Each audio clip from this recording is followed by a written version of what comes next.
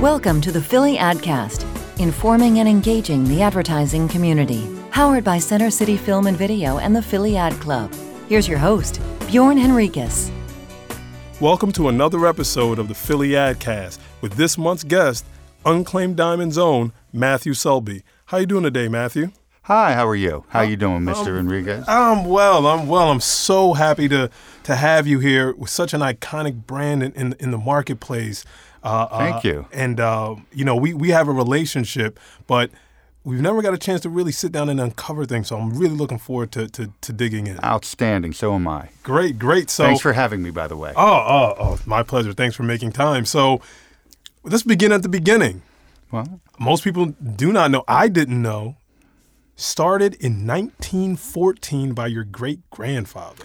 Well, my great-grandfather came over from Russia, and originally he settled in Maine, in Portland, Maine, and he moved his family down to Philadelphia, and he opened up a what I call a variety store at 8th and Arch.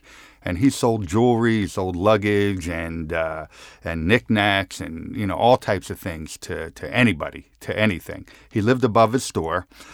My grandfather grew up in his business and became enamored with the jewelry aspect of the business. And in turn, as most immigrants did in those days, you followed in your family's footsteps. And because, college wasn't available to him. So he went into the family business, started selling jewelry. Time went on. He had a successful business, had 3 children. My father was born. I was born of my father and my mother, obviously. Right. My father, not wanting to get into the jewelry business, went into social work. Okay. So it skipped a generation. He worked for him as a young man. It skipped a generation. But as a young man growing up in Center City, Philadelphia, my grandfather had a store at 15th and Randstead called Bond Jewelers. And the story behind that is it used to be a tailor shop.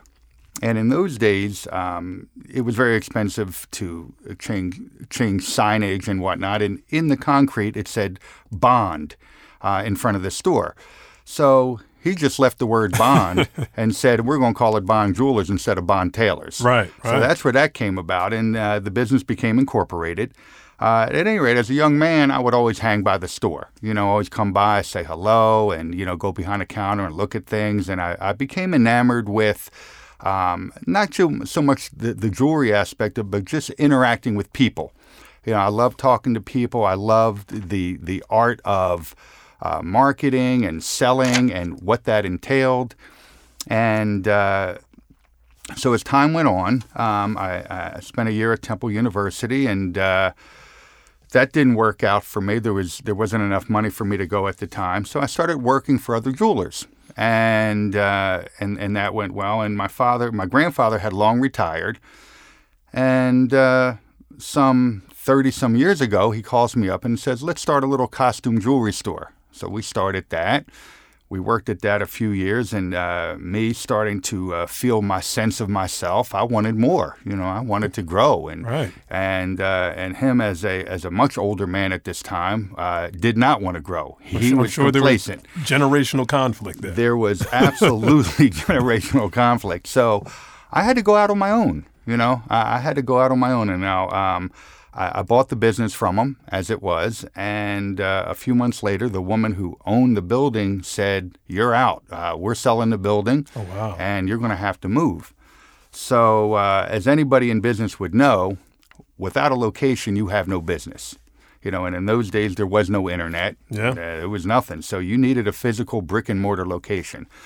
Fortunately, a few doors down, there was an abandoned store, and I had no money at the time. I had $3,500 on a credit card. So I called a contractor up and I said, listen, I need your goodwill. I want to open up this store. I have no money, but I need you to get started. And he quoted a price, and I said, well, I got $3,500 for you. I know what you said, right. But I have. This is what I have. I need you to build this store on good faith, and I will pay you as I move along. And he took that opportunity. He took that great. chance. He built the store. I took all the money off my credit card, which everybody knows is a no-no. Right. but I had to do that at the time, and I got in there, and I started selling jewelry. And at first, obviously, it was costume jewelry. Mm-hmm. And little by little, I would make purchases of gold and diamond jewelry, and I put a big sign out in front of the store, "We buy," and I would buy jewelry off the street and try and get some revenue that way. And little by little, the store grew, and obviously, I was able to pay the contractor back. And what I found was, in the very beginning, is customers would come in and they didn't have much money, themselves. They were like, well, I like this diamond ring for $500, but I only have $500 on me.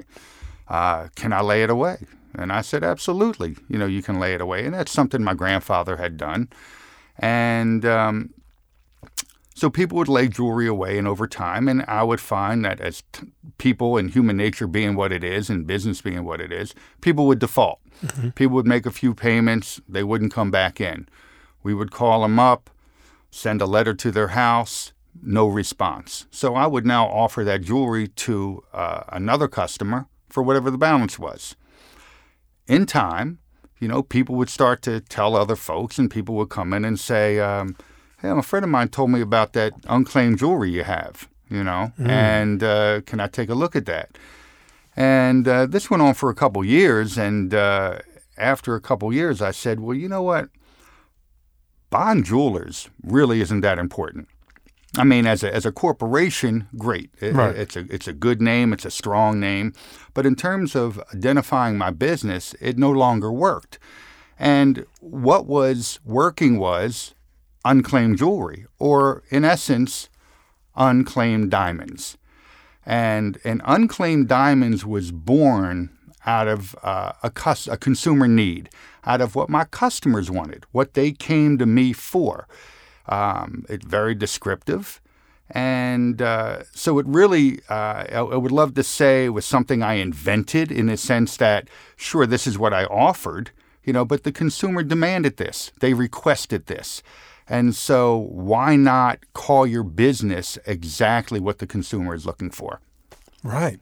And as an entrepreneur, you're in a space where you eat what you kill, right? Exactly. You're really out there. It's not like you're the marketing representative for another company. This is your business. Correct.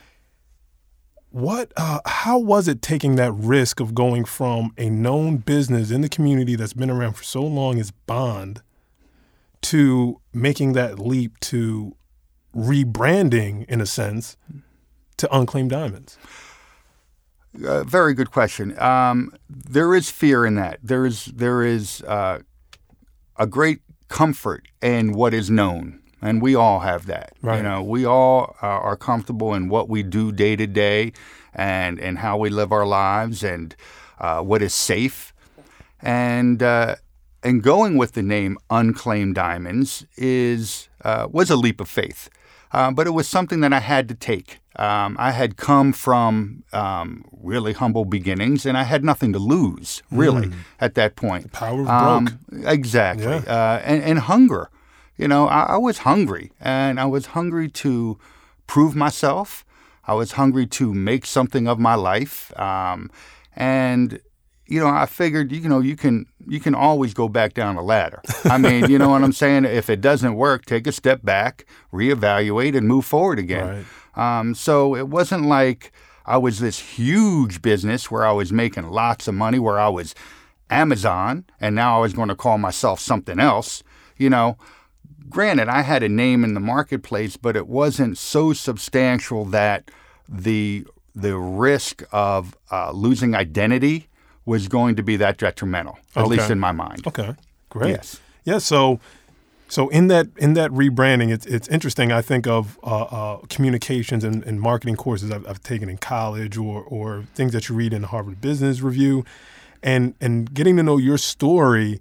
Even though you were doing it from the aspect of survival, it was the right move in terms of aligning everything with your customers' needs to the brand message. Exactly. And everything was in line. So do you remember the first ad that you ran under the new name of Unclaimed Diamonds? Yes, I do. And I will say this. Any successful business should be very conscientious of their customer. It's all about the customer. It has nothing to do with me personally, my agenda. It's the consumer's agenda. And if you keep your eyes and ears open, your customer will dictate the path you need to take or should take in business. You have to be aware of that because without the consumer, there is no me. There is no Unclaimed Diamonds. So it's really about meeting their needs, their expectations in business. Right. That being said, being a jewelry store and jewelry being a, quote unquote luxury item, my first ad was in a parking lot, lit up, backlit advertising, what we call a light box that you would see in bus stations and subway stations.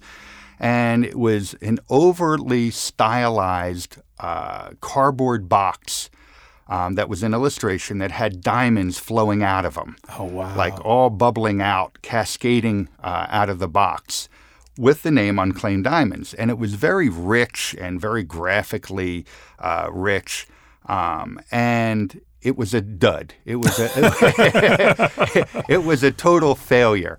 And the reason why is because the imagery did not mesh with my consumer. And so, and just what I said earlier, it didn't meet the needs or the sentiment of the consumer that was coming into my store. It met my sentiment and what I thought the brand should be, right, or should dictate to the consumer. But it didn't meet the consumer's expectations. And valuable lesson, and that's why it was a failure. So even though you had that failure in your first step in advertising, what did you realize it was a misstep? And because most people say, "Hey, I tried advertising and it didn't work." Right. So did you just realize, "Hey, I have the right idea, I just executed"? Exactly. Okay. Exactly. I took a step back and I said, well, why didn't this work? And I went back to the consumer. I listened to the customer. What is the customer saying to me? What are they asking for? What are they looking for? Well, they're looking for engagement rings. They're obviously looking for unclaimed items. They're looking for things that people had put on layaway and never picked up, hence unclaimed. Right. They're looking for things that are discounted, that are less than retail. And so the strategy became Unclaimed Diamonds, jewelry items, diamonds, gold, and platinum, which people put on layaway, never claimed. You, the customer, only pay the balance due. Stop paying retail prices for your diamond and gold jewelry. And hence that became the message. The message was really a culmination from the consumer's needs and wants. That's interesting because it's different than saying, "Hey, I have cheaper products." Correct. You're saying, "Come get a deal." Yes, come get a deal. And no matter how much money you have, you're interested in a deal. Exactly. I don't care if you're rich, poor, or otherwise. Everybody wants a deal. A deal, exactly. That's fantastic. So how did the famous Unclaimed Diamonds, the saying, how did that originate? Well, after the print ad that didn't work, I thought I have to reach a wider audience, and that print ad was local, and I thought, what better way than to reach people than by radio? So I looked at radio, and I looked at the radio that my consumer was listening to, and at the time, WDAS was the viable product for me. Clear Channel, iHeartRadio at the time, or we called it WDAS. Yeah. Going back in the day. The powerhouse. Exactly. That was an outlet for me. And so I had to formulate a radio message. And I had to have what we call a moniker. I had to have a catch. I had to have something that would be recognizable, something that would stick and stay. And one day I'm in my office at home, and I'm thinking, and I already know that I am the store that sells Unclaimed Diamonds, and I am that store. And I'm thinking about how can I convey that to a wide audience that is going to be meaningful. And I just shouted out, Unclaimed Diamonds. And that was it. And where did I get that from? I got it from Unclaimed Freight. Right, okay. Unclaimed Freight had ceased advertising, but it was a brand and a way of delivery that was very recognizable to the general public, and it had been a Philadelphia and Delaware Valley mainstay for clearly a generation. Right. And so I had built-in brand recognition. I would love to say I invented, that, but I took something that was there and was a proven commodity, and I improved upon it and made it my own. Right. And in the book, the 22 Immutable Laws of Marketing, there's a law, I forget if it's 2 or 3, but talking about being the first in a market. Correct. Or being the power of being first, where you weren't necessarily first with that. No. But you improved upon it. Exactly. Yeah. Exactly. Everybody wants to be number one. Everybody wants to say, I did this first or I did that first. Doesn't matter. Most first people in any marketplace fail. Surely Unclaimed Freight had a great success, and they were in the marketplace for a long time, and their business ran its course. Mm-hmm. The word Unclaimed Diamonds directly came out of my own consumer's need of my product. Had nothing, I never even thought of Unclaimed Freight until I thought of the marketing aspect of it. So I certainly don't want to say that my name was derived from them. Mm-hmm. That is purely by coincidence. But I do give them credit for establishing that. Now, why, if that's already an established moniker, if that's already established, why, out of my own ego, would I not want to use that? Right. For pride? No, use it. They did it first. It worked. They're already established. Why change that? Right. And that's the difference between an entrepreneur looking at things where the business lives or dies with you than maybe someone in a position that was, with another company may have a little bit more of a luxury to say, okay, that's a great idea, but we won't use that or for ego or what have you. So no, that's fantastic. You must take ego out of the equation, and I always say as only as desperate as the dying can be. And when you need to feed your baby, you know what I'm saying, and your baby's hungry and your baby's crying, you're going to do what you need to do.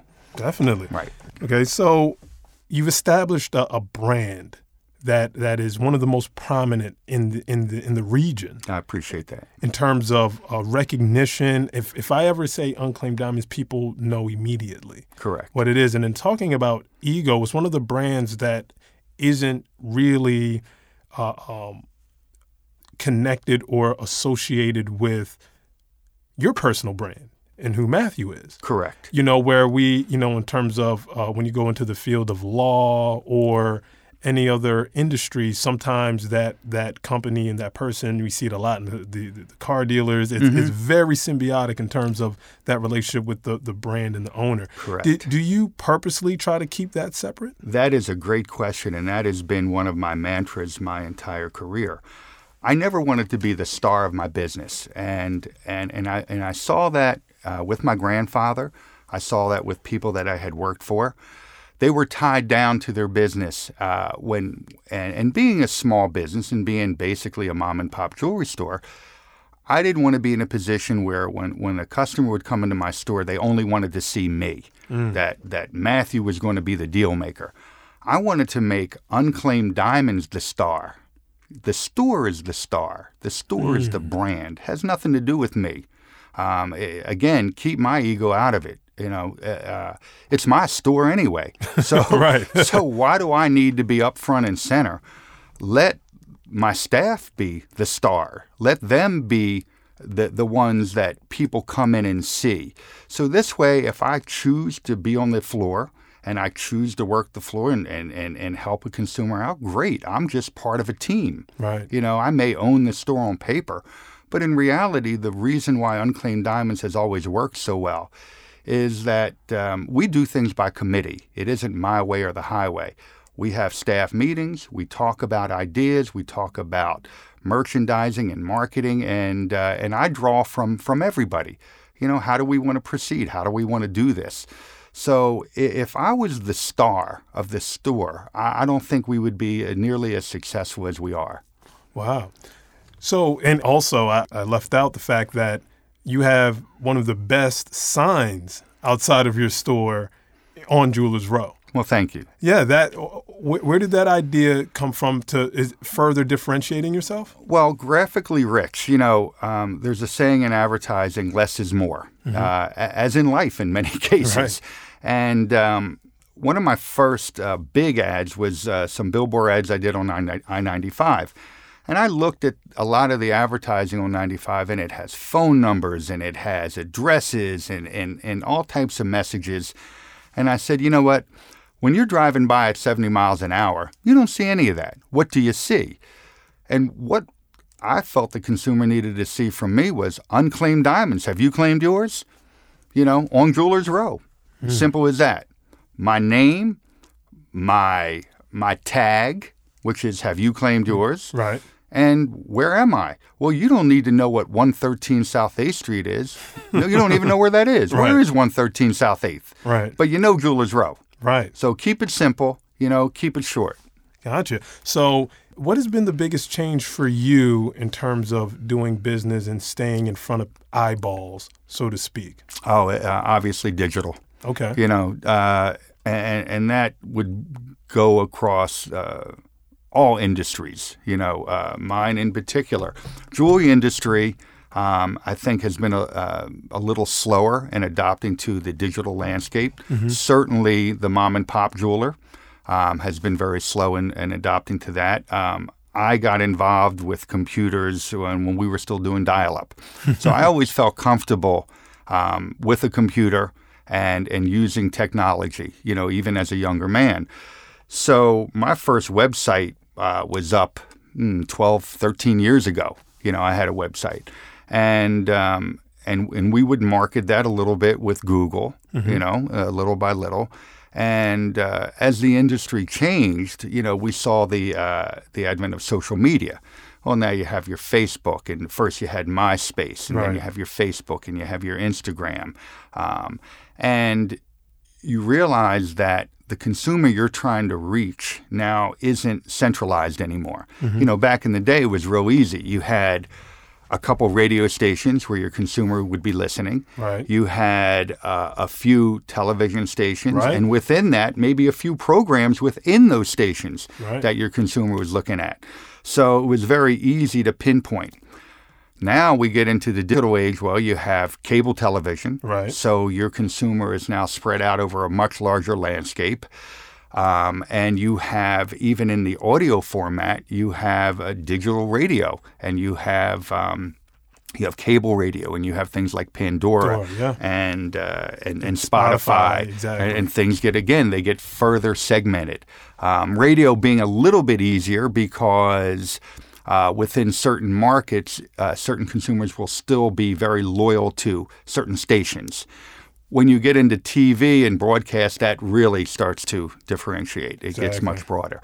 So it gets a lot more challenging to advertise, and you have to be aware of where your consumer is. You have to be aware of what their needs are, what they're looking at.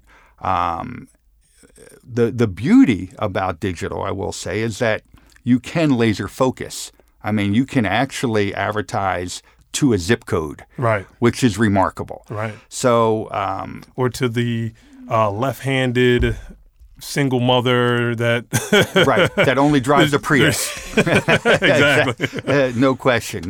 So you can get very, very laser focused in that regard. However, that being said, the landscape ebbs and flows constantly, and it becomes more challenging because there is so much information out there. There is so much advertising coming from so many different areas that the consumer becomes bombarded. Right. They become saturated, and saturation now becomes numbness. Right. And the last thing you want is a numb consumer. Exactly. Right. Exactly. So I would be remiss to mention, and I'll end on this, pioneer in a space, in an industry, being an entrepreneur, taking the risks that you've taken, being an early adopter. I can just, from our conversation, know that you have your finger on the pulse of where your consumers are, what they're using, and where you can actually, get to them. Mm-hmm. But you don't stop there. You're also involved in the community. No question. You're giving back, and I wanted to end on that note. Just tell us a little bit about what that means to you and to your team at Unclaimed Diamonds. Well, sure. Any successful business is only successful because of the consumers, the customers that they have patronizing their business. It's as simple as that. I always say to customers when they come in the store, there is no me without you. I am nothing without you. Basically, my reason for being in business, obviously it's a for-profit business, right, but my reason for being here is to serve you, to provide a product or a service that is beneficial to you, to your life, and to your family. Simple as that. If it was not beneficial and you felt no value in that service, you wouldn't patronize my business. So if I'm in business for 30 years and still successful, it means that I'm providing value to my customer. And that being said, we've prided ourselves on customer service. We've, in many ways over the years, and certainly in the beginning, the customer that would come into my store we felt was very disenfranchised and was not represented well in the jewelry marketplace in Philadelphia. And it was my goal to change that. It was my goal to be ingratiating and to be extremely welcoming and to let the customer know that they were valued, that it wasn't a one-off. It was, I want you back again, and I want you to come in to get your jewelry cleaned free of charge. I wanted to get it serviced. I want you to have a good warranty policy. I want you to feel that I'm here to meet your needs and not just to sell you something, but to be part of your life, to meet your needs now and in the future. Right. And you've donated, money to scholarships. Well, that's a whole nother part of it. And with that, yes, and with that, I felt the need to obviously be involved with UNCF over the years. I've been involved with the Urban League. I've been involved with local churches and organizations and supporting their bridal ministries, their youth ministries. So you can't be a business in Philadelphia, in the Philadelphia community, and not be conscientious of the community around you. So it's beholden to me to take the higher road, to help out those less fortunate, and to play a bigger role monetarily, if not spiritually, in other people's lives. Fantastic. That's fantastic. I couldn't think of a better note to end on than that. Matthew, thank you so much for sharing your story and the incredible way that you've taken what was started in your family and taken it to the next level. It's been truly remarkable. It's been a pleasure. Thank you so much for having me. Thanks. This episode was recorded at Center City Film and Video and produced by Kirsten Brinkos. On behalf of the Adcast team, I'm Lisa Leonard. Thanks for listening.